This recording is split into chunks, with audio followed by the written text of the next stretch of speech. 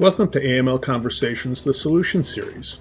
This podcast series focuses on practical information about solutions to challenges you face in your financial crime compliance program. These solutions include managed services, technology, advisory, and third-party risk management. You can access this series and other AML Conversations and This Week in AML podcasts at our website, amlrightsource.com, SoundCloud, or wherever you get your podcasts. Hello and welcome to AML Conversations, the Solution Series.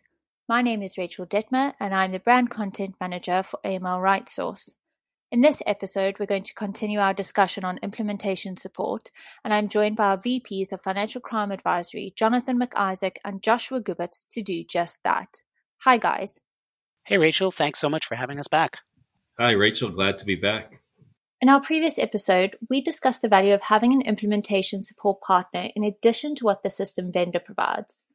In this episode, we will discuss why it's essential to choose a partner with experience and the benefits of this cumulative knowledge. I can think of a couple of hands, such as avoiding costly mistakes and having access to world-class expertise. But you two are in a much better position to answer this question. So, what are the benefits of an experienced implementation support partner? I'll start us off and then I'll hand it over to John.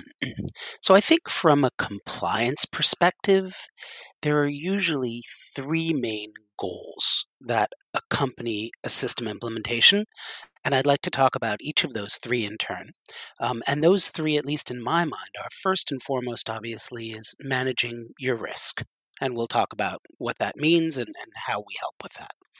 The second is documentation. And the third, which I think is often overlooked, relates more to the regulators and having a good story to tell the regulators. So let's dive into each one of those three in turn. So the first one I said is really managing your risk.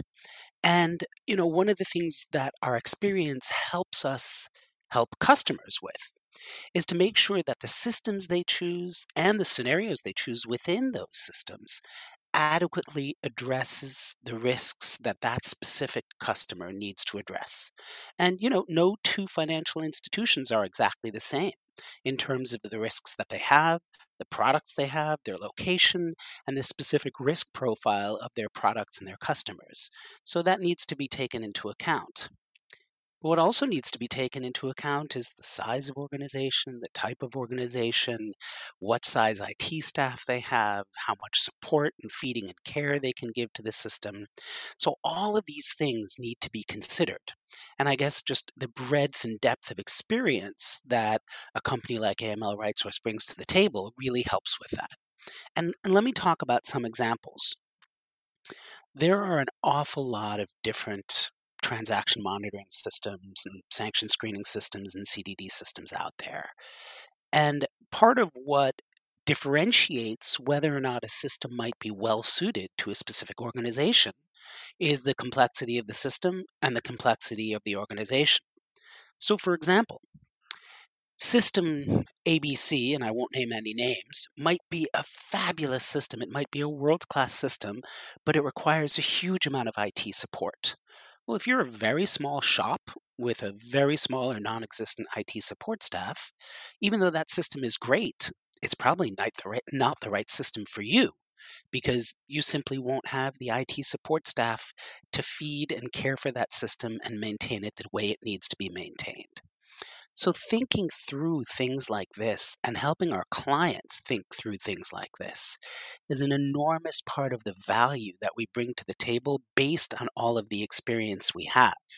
Because if you're implementing a system for the first time, you might just say, hey, we have to go with the best system out there and that's what we need, and not think of all these other factors that you also should take into consideration.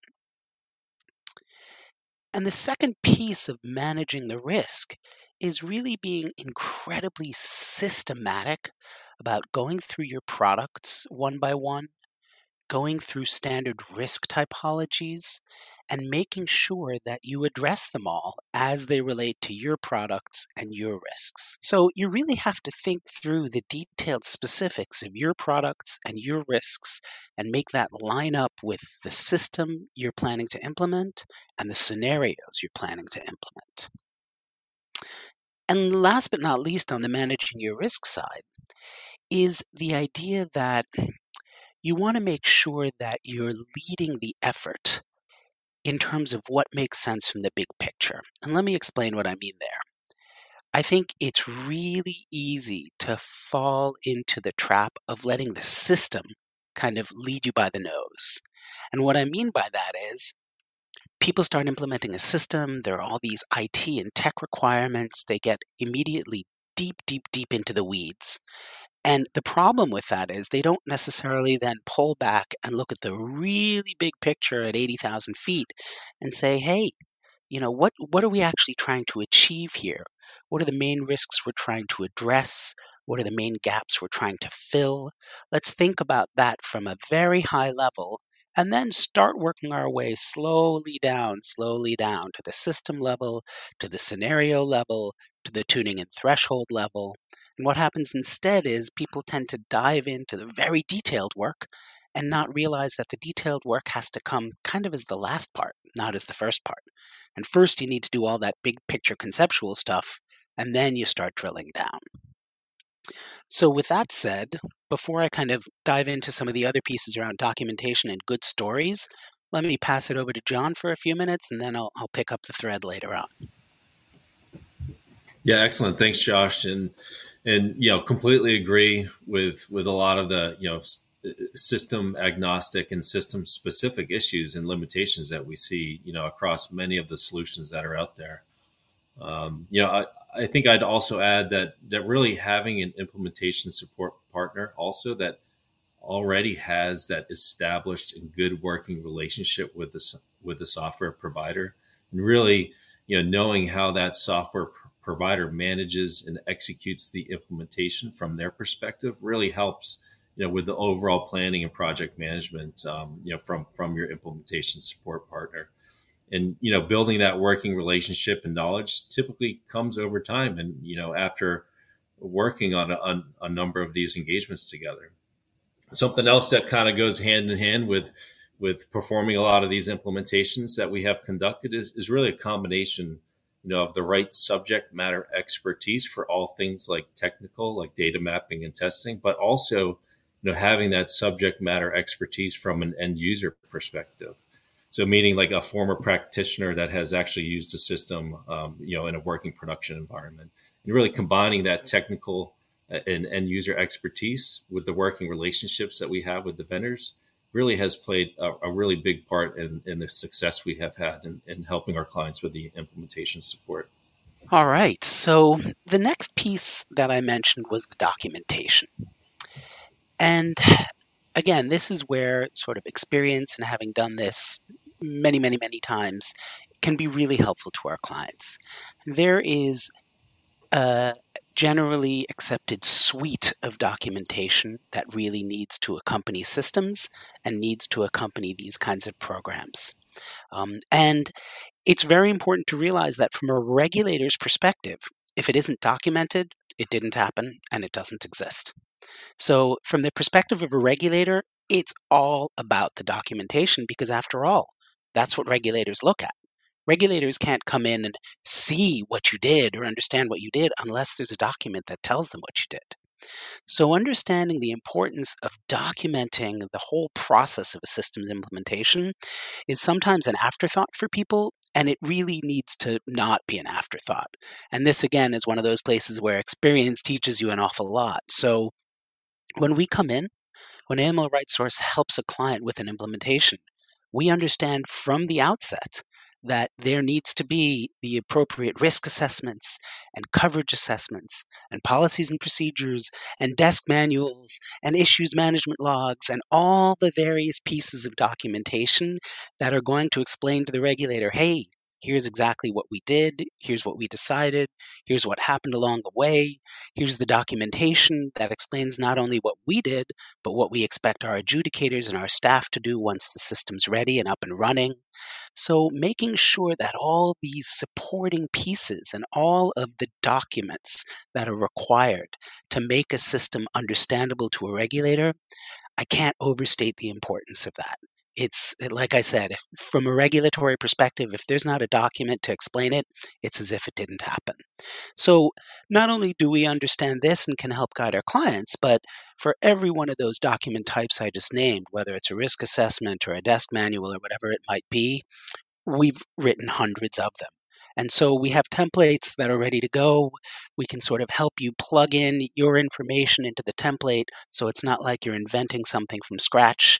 And we can say to you, hey, listen, here are the 12 different documents you really should have in place if you're going to implement a new system.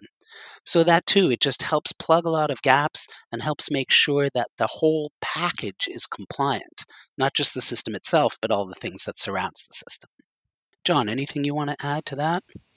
Yeah, and thanks, Josh, and all great points. And really, I'll just add that there's a lot of new technology available on the market, and it can really make things difficult for decision makers, stakeholders, at financial institutions, to select the right solution. Ultimately, the main objective is really to have a system that's effective, efficient, meets the business requirements of the institution and also the regulatory requirements of the institution. There's certainly solutions that function the same, but it's important to note, no two solutions are really alike. And asking the right questions up front will only help you find the right solution that fits your institution. For example, if your current system has a limitation and you can't monitor for certain types of activity, it should be documented. You should have that outlined in your business requirements documentation. And you should ask the software vendor, how would they be able to monitor for those activity types? And not just ask them, but really have them show you during a demo of the solution, of how they could mitigate any of those identified issues that you have. You'd be surprised as to how many institutions we worked with that don't even have a business requirements doc. And there's certainly a lot of considerations that should be asked during the selection process, and really spending the time up front to develop a well thought out BRD, not only incorporates the current state of your program, but it should consider, the future state of your program and really where you think it will be in a couple years out. That way you can grow into the system and really, make sure that it does meet, those business requirements and those regulatory requirements that you have. So ultimately, it's the financial organization's duty to ensure the system is safe, sound, and functioning correctly in line with regulations, correct? Which I suppose only further validates the need for implementation support. Absolutely so. And building on what you just said, Rachel, and on what John was just saying, no system is perfect, right? And no system's ever going to do everything that you need it to for every different client in all circumstances. Such a system has yet to be invented. But like John was saying, that's okay as long as you acknowledge the limitations and document them. And to me, that kind of relates to the third and final point, which I brought up at the top, which is having a good story to tell the regulators. And I think this is a point that is really often overlooked. Regulators understand that no system's perfect, no institution's perfect. But if you can explain to them in a convincing and clear way why you did what you did, and why you made the choices you made, and why those make sense and are defensible, 99% of the time, regulators will be okay with that because they understand that no system's perfect, right? So if you can say, hey, you know what, the system we have, it just couldn't accommodate this particular thing. And so here's the manual control we put in place, or here's the mitigating control that sort of makes that risk an acceptable one for our institution. As long as you have a good, clear story to tell, as long as you're not sort of stumbling when they ask why this isn't addressed by your system and can give them a clear answer, it goes most of the way towards solving the problem. Jonathan, do you want to add anything else? Yeah, being transparent, and again, it goes back to what Josh mentioned about documentation, and really just documenting each step along the process, and being very transparent. If there are issues, document those issues, put a remediation or action plan together, and just present that in front of the regulators. I mean, they'll be okay with that as long as you have a plan in place, you've identified an issue, and again, it's transparency and documentation, I think is really important. to ultimately have that successful implementation and really get sign off from your either model risk management team, your regulators, internal external audit. It's just, certainly important to really just make sure you have everything, put into your methodology sound of how you perform the implementation, and really just, have the right folks involved in the project overall. Well, thank you both for joining me again and sharing your knowledge. To our listeners, I hope that you found this valuable. Join us next time for our final episode on implementation support, where we discuss what to pay attention to and what to avoid. Thanks for listening to this episode of AML Conversations, the Solution Series. More episodes will be posted in the coming months. If you find this installment interesting, there is more great content at amlrightsource.com. If we can help you with your financial crime compliance needs, schedule a meeting on our website. Together, we can reimagine compliance.